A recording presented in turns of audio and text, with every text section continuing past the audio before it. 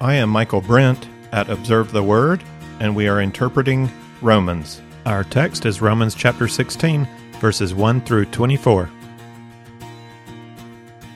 Paul's concluding greetings in Romans 16 give us an interesting glimpse into the life of the early church. There are 4 parts to the section. We start with words of commendation for Phoebe. Then Paul greets everybody he knows in Rome. Then we get a final short exhortation, and we end up with greetings from Paul's associates. We'll move through each part one by one, starting with the commendation of Phoebe in the first 2 verses of chapter 16. Let's read that. Romans 16, 1-2. I commend to you our sister Phoebe, who is a servant of the church which is at Cenchrea, that you receive her in the Lord in a manner worthy of the saints, and that you help her in whatever matter she may have need of you, for she herself has been a helper of many, and of myself as well. Phoebe's our most likely candidate as the person who delivered the letter from Paul to the Romans, and even though that's not stated specifically here, it explained why she had traveled to Rome and why Paul mentions her in the letter. Also, she's coming from Cenchrea, which was a port town 8 miles from Corinth, where Paul likely wrote the letter to the Romans. We do not have information in the Bible about the planning of the church in Cenchrea, which reminds us that Paul's goal in establishing churches in major cities like Corinth was for the church there to serve as a base for the surrounding countryside. For example, when he wrote 2 Corinthians, Paul addressed it to the church of God which is at Corinth, with all the saints who are throughout Achaia. In Paul's day, Achaia was the Roman province that included the whole Peloponnesian Peninsula, with the central cities of Corinth and Athens.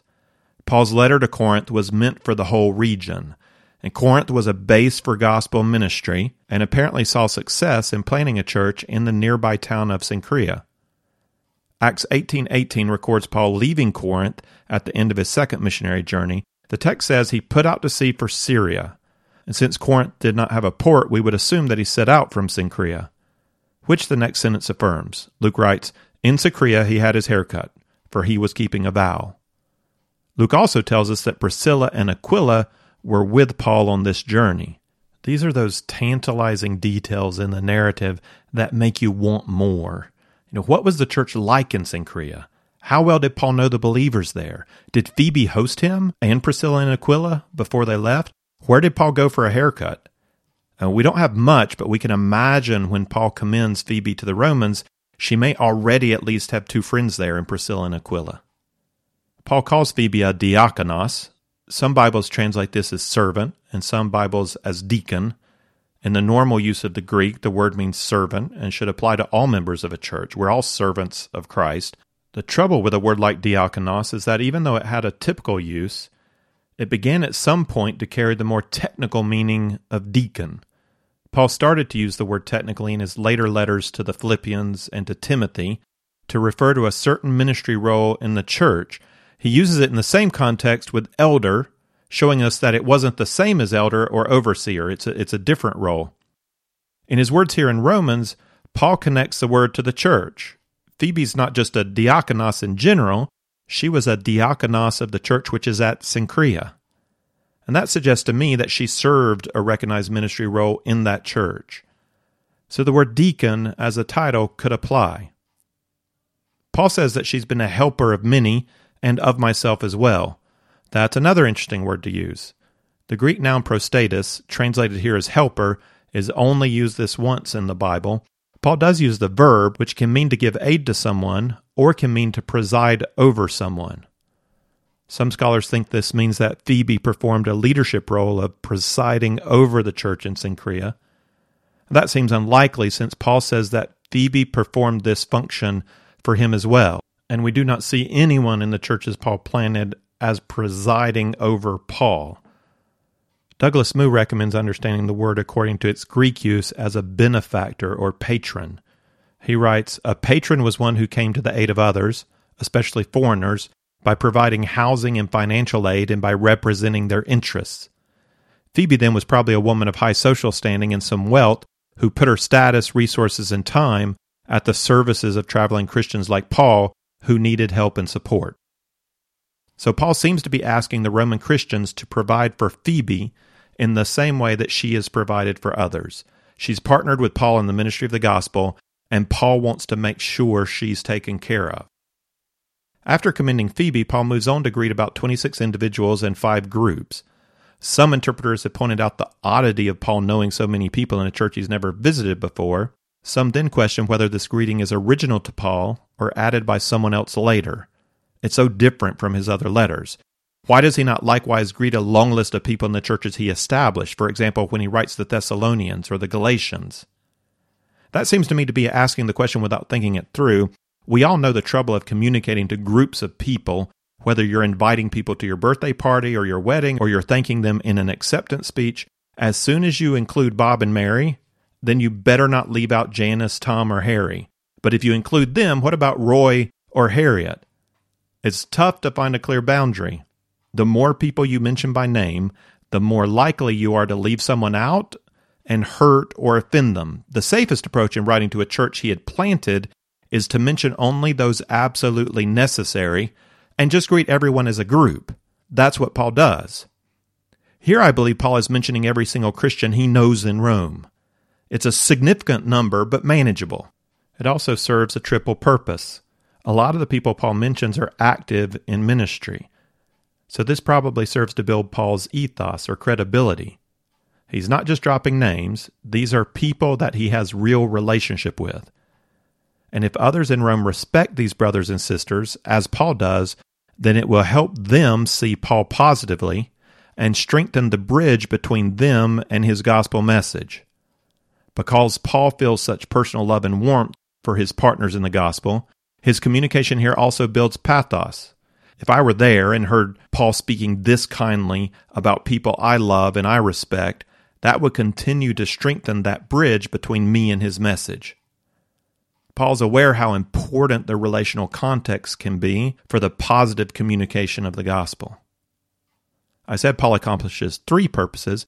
Not only does he employ ethos and pathos to enable the reception of his message, but at the same time he builds up his fellow workers. He gives them honor. He acknowledges his own indebtedness to them. He points out their hard work and commitment to the gospel. Imagine Paul writing to your church and including your name here in the list of greetings. I imagine that he doesn't want you to boast in anything except what Christ has accomplished through you, but this does not prevent him from recognizing your faith and love in action. Imagine how these brothers and sisters in Christ might have felt as we read through the greeting. This is Romans 16, 3 through 16. Greet Prisca and Aquila, my fellow workers in Christ Jesus, who for my life risked their own necks, to whom not only do I give thanks, but also all the churches of the Gentiles. Also greet the church that's in their house. Greet Epaenetus, my beloved, who is the first convert to Christ from Asia. Greet Mary, who's worked hard for you. Greet Andronicus and Eunia, my kinsmen and my fellow prisoners, who are outstanding among the apostles, who also were in Christ before me. Greet Ampliatus, my beloved in the Lord. Greet Urbanus, our fellow worker in Christ. Greet Stachys, my beloved. Greet Apelles, the approved in Christ. Greet those who are of the household of Aristobulus. Greet Herodion, my kinsman. Greet those of the household of Narcissus who are in the Lord. Greet Tryphena and Tryphosa, workers in the Lord. Greet Persis, the beloved, who's worked hard in the Lord. Greet Rufus, a choice man in the Lord, also his mother, and mine. Greet Asyncritus, Phlegon, Hermes, Patrobas, Hermas, and the brethren with them. Greet Philologus, and Julia, and Nereus, and his sister, and Olympus, and all the saints who are with them. Greet one another with a holy kiss. All the churches of Christ greet you. I love the encouragement Paul gives here. Can you imagine these words to you? You are my beloved in the Lord. You are my fellow prisoner. You are a choice man in the Lord. I see what you've been doing. I see your hard work. It just makes you want to keep it up. It makes you want to keep going for Jesus. Another exciting thing about this passage is the glimpse we get into the makeup of the early church. Paul mentions 2 house churches. If Priscilla and Aquila are doing the same tent-making work they were doing with Paul, then their house church was not meeting in a wealthy home. They likely had an apartment above their shop, a common practice in Rome. Jews were not allowed to assemble in large numbers, and at this time Christians were generally considered a sect of Judaism. A wealthy home may have allowed a large assembly of around 60, but I assume a gathering in an apartment above a shop would have been considerably smaller. Paul's reference in verse 14, and the brethren with them, and in verse 15, and all the saints who are with them, are also probably references to house churches. Those of Aristobulus in verse 10 and of Narcissus in verse 11 refer to members of the households of these men. A household could include family and slaves. It's not clear whether there were house churches in these two households. A study of names is not exact. A name normal for Roman citizens might also be given to a slave, or what appears to be a Roman name might be the Latin version of a Hebrew name.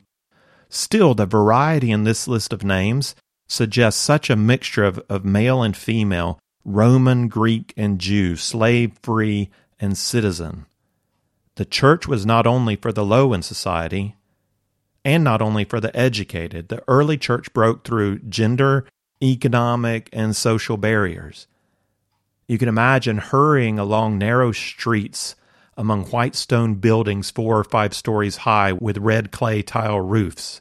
The stone streets are worn smooth from centuries of wear, and you come to Aquila's shop and turn in at the narrow door, heading up a flight of stone steps to be welcomed in by Priscilla.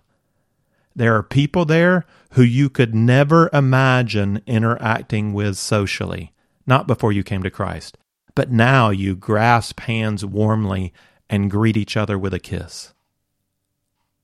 I'd like to speak a bit about the prominence of women in this section. I don't want to address right now the theological issue of gender roles in church and in family. My practice through this series is to address the theological issues raised by Paul in Romans, and he doesn't speak about gender roles here. I still want to make a few comments because there's information here that informs the gender roles discussion. To simplify the discussion, I'll refer to 3 different positions regarding gender roles: complementarian, egalitarian, and authoritarian. These words have different meanings for different people. Some people who call themselves complementarian really act like authoritarians.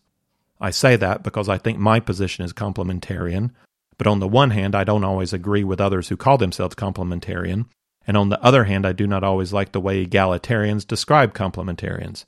That's okay. I'm sure some egalitarians do not like the way they're pictured by complementarians. But that's the nature of disagreement. Now, I know I'm on dangerous ground even bringing up this subject because there's a lot of pain and frustration and injustice wrapped around gender issues.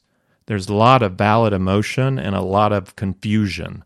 So I'm going to try anyway, just to say a bit. I define a complementarian as one who recognizes equality and partnership among men and women in the family and church, while also recognizing that God has reserved certain leadership roles for men, not based on skill or competence or value, but based on gender.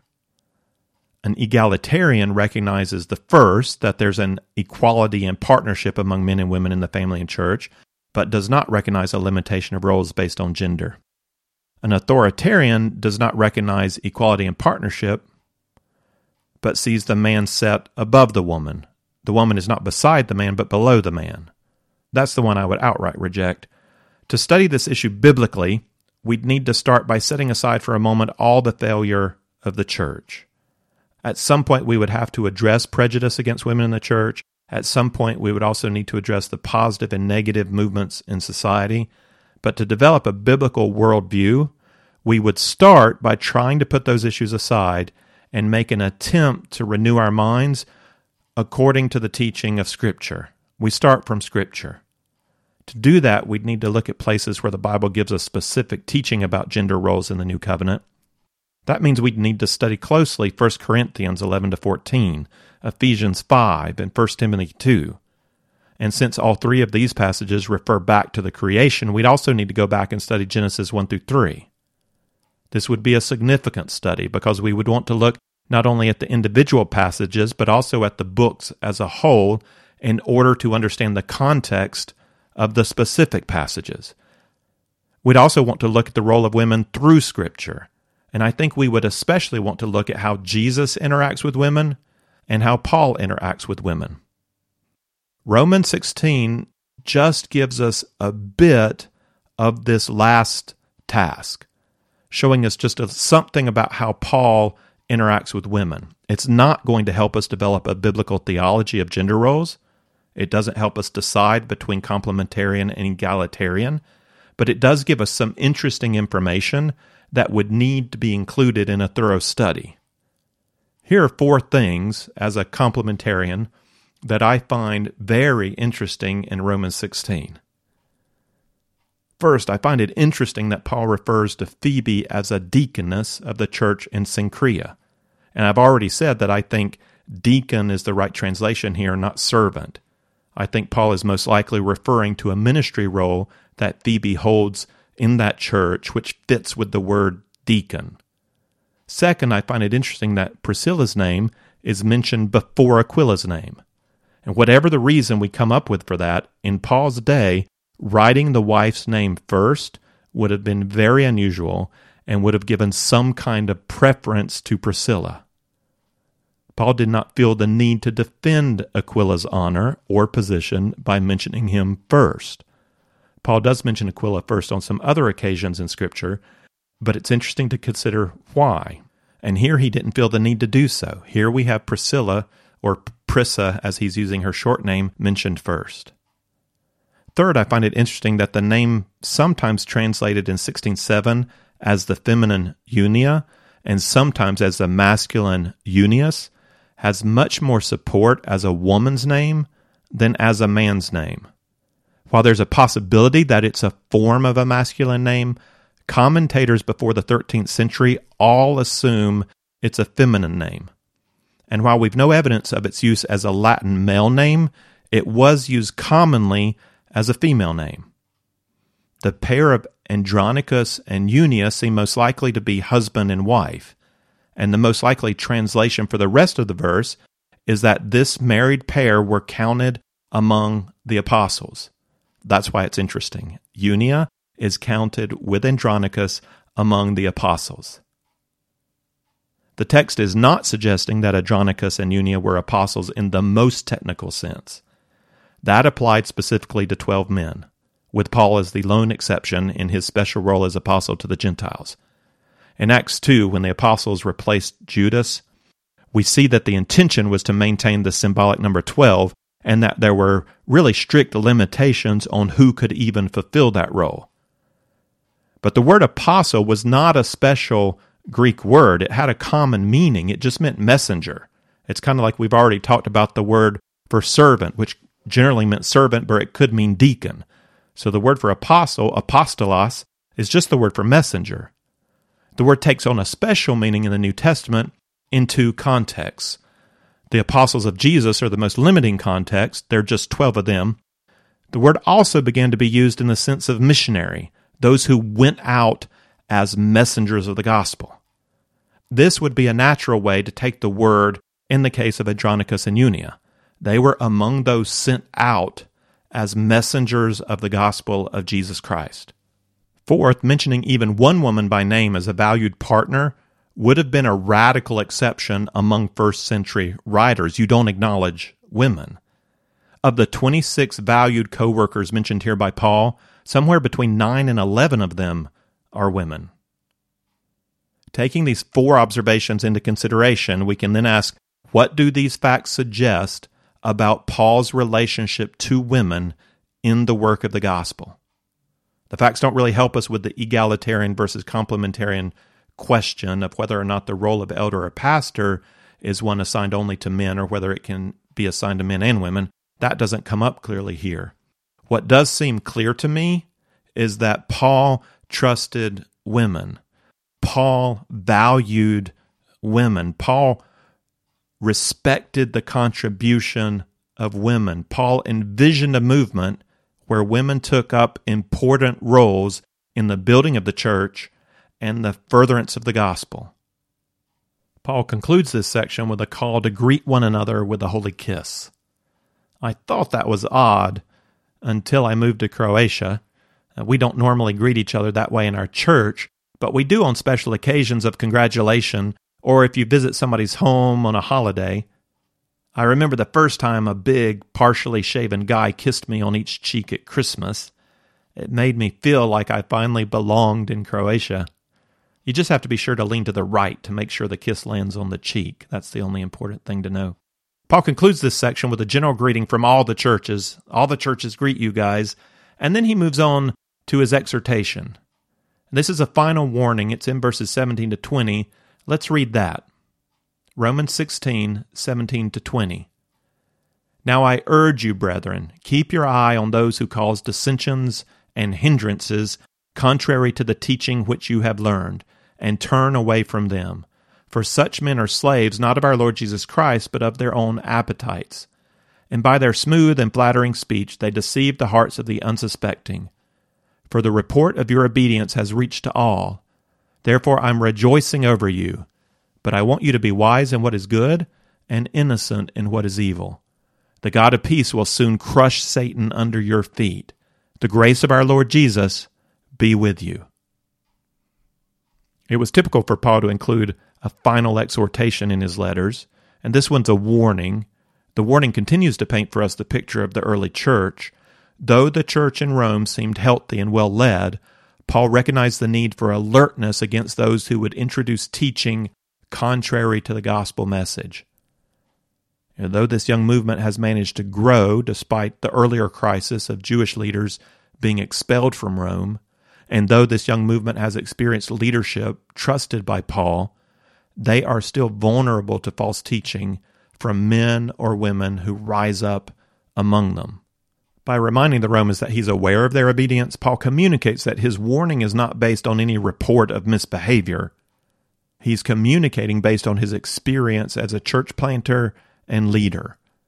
In this time of new growth, he wants them on guard to the reality that some men or women will put themselves forward with a false view of the gospel.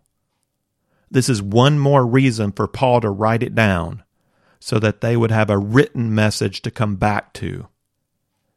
And so it serves a clear warning to us. There will always be men and women assuming the name of Christ and calling others away from the teaching we have received.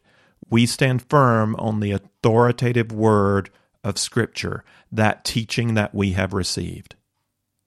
To be wise in what is good speaks to our practice, that we would wisely present ourselves as instruments of righteousness. To be innocent in what is evil does not mean to be naive in our knowledge, but innocent in our practice. It wasn't wrong for Adam and Eve to learn about evil and so judge Satan. That was their job. They're supposed to rule as king and queen over the creation. It was wrong for them to seek to learn about evil through disobedience. We don't learn about evil by trying it out. We seek to remain innocent in the practice of evil, and we learn from the Word of God. So though Jesus has conquered the powers of sin and death, we're still engaged in a struggle with evil. God has not yet crushed Satan's head under his foot. We are still in the already not yet transition of our salvation. Jesus has already won, but we wait for the final act when he will crush the head of Satan. And this is a reference back to Genesis 3:15. The snake continues to strike out at the seed of Eve, the believing remnant, trying to destroy the gospel community. We need to be wise about the real danger that exists. Still, we know who wins. The God of peace will win. And that's a strange combination of words, peace and crushing the head. Being the God of peace does not mean being a pacifist. For peace to reign, Satan must be engaged, defeated, and crushed. The God of peace will bring about this final victory when the time is right, when he's completed his rescue mission of calling men and women into his kingdom. Paul's final blessing builds on all that he's been teaching us. The grace of our Lord Jesus be with you. And these aren't just nice spiritual words. By God's grace, we've been saved from the evil one. By God's grace, our gospel community can continue to grow and thrive. And by God's grace, the evil one will be eternally vanquished. And then peace will reign. The greeting section concludes with some shout-out from Paul's associates. Let's read that in verses 21 to 24. Timothy, my fellow worker, greets you, and so do Lucius and Jason and Sosipater, my kinsmen. I, Tertius, who write this letter, greet you in the Lord. Gaius, host to me and to the whole church, greets you. Erastus, the city treasurer, greets you, and Quartus, the brother. The grace of our Lord Jesus Christ be with you all. Of course, we know Timothy, the most consistent of Paul's younger co-workers. There's a Lucius in Antioch, Acts 13:1, but we've no reason to believe that Lucius is the same as this Lucius. Jason may be the Jason from Thessalonica, Acts 17:5-9, and Sosipater may be the same Sopater from Berea in Acts 24. Paul is regularly involving others in his mission. Since Thessalonica and Berea are in Macedonia, these men could have joined Paul to take the financial gift from those Gentile churches to Jerusalem. Maybe that's why they're there. Tertius served as Paul's secretary for writing down Romans. It's interesting to see Paul giving him the opportunity to say hello, himself. He writes it with his own hand. Gaius may have been the Gaius from 1 Corinthians 1:14, since Paul likely wrote Romans from Corinth. It sounds like he hosted Paul at his home and hosted a house church there as well. Paul describes Erastus as a financial officer. Archaeology uncovered an inscription of an official named Erastus in Corinth. Perhaps this is the same man. And Quartus, we don't know anything about Quartus. Though that's true of most of Christian history, isn't it? The faithful saints have lived and served and loved and struggled without us ever knowing the details. We are just getting this little glimpse here into the life of the church. We're going to have a lot of questions to ask and a lot of stories to share in heaven. Verse 24 ends the greeting section with, "The grace of our Lord Jesus Christ be with you all." We already had this up in verse 21. It seems probable that verse 24 is not original with Paul, but whether we should take both verses as original or whether we should take verse 21 over 24 or 24 over 21, it hardly seems to matter. They say the same thing. Paul liked to start his introductory greetings with a blessing of grace and peace, like grace to you and peace from God our Father and the Lord Jesus Christ. That's Romans chapter 1, verse 7. And he liked to end similarly with a blessing of grace in the Lord Jesus. So from grace to grace. That's a good way for us to end this glimpse into the life of the early church. We come to faith through the grace of God. We are gathered into community through the grace of God. And we continue on by the grace of God. If you would like the text of this lesson with some resource questions, or if you'd like to see overview charts that go along with our study of Romans, then check out the resource page at observetheword.com.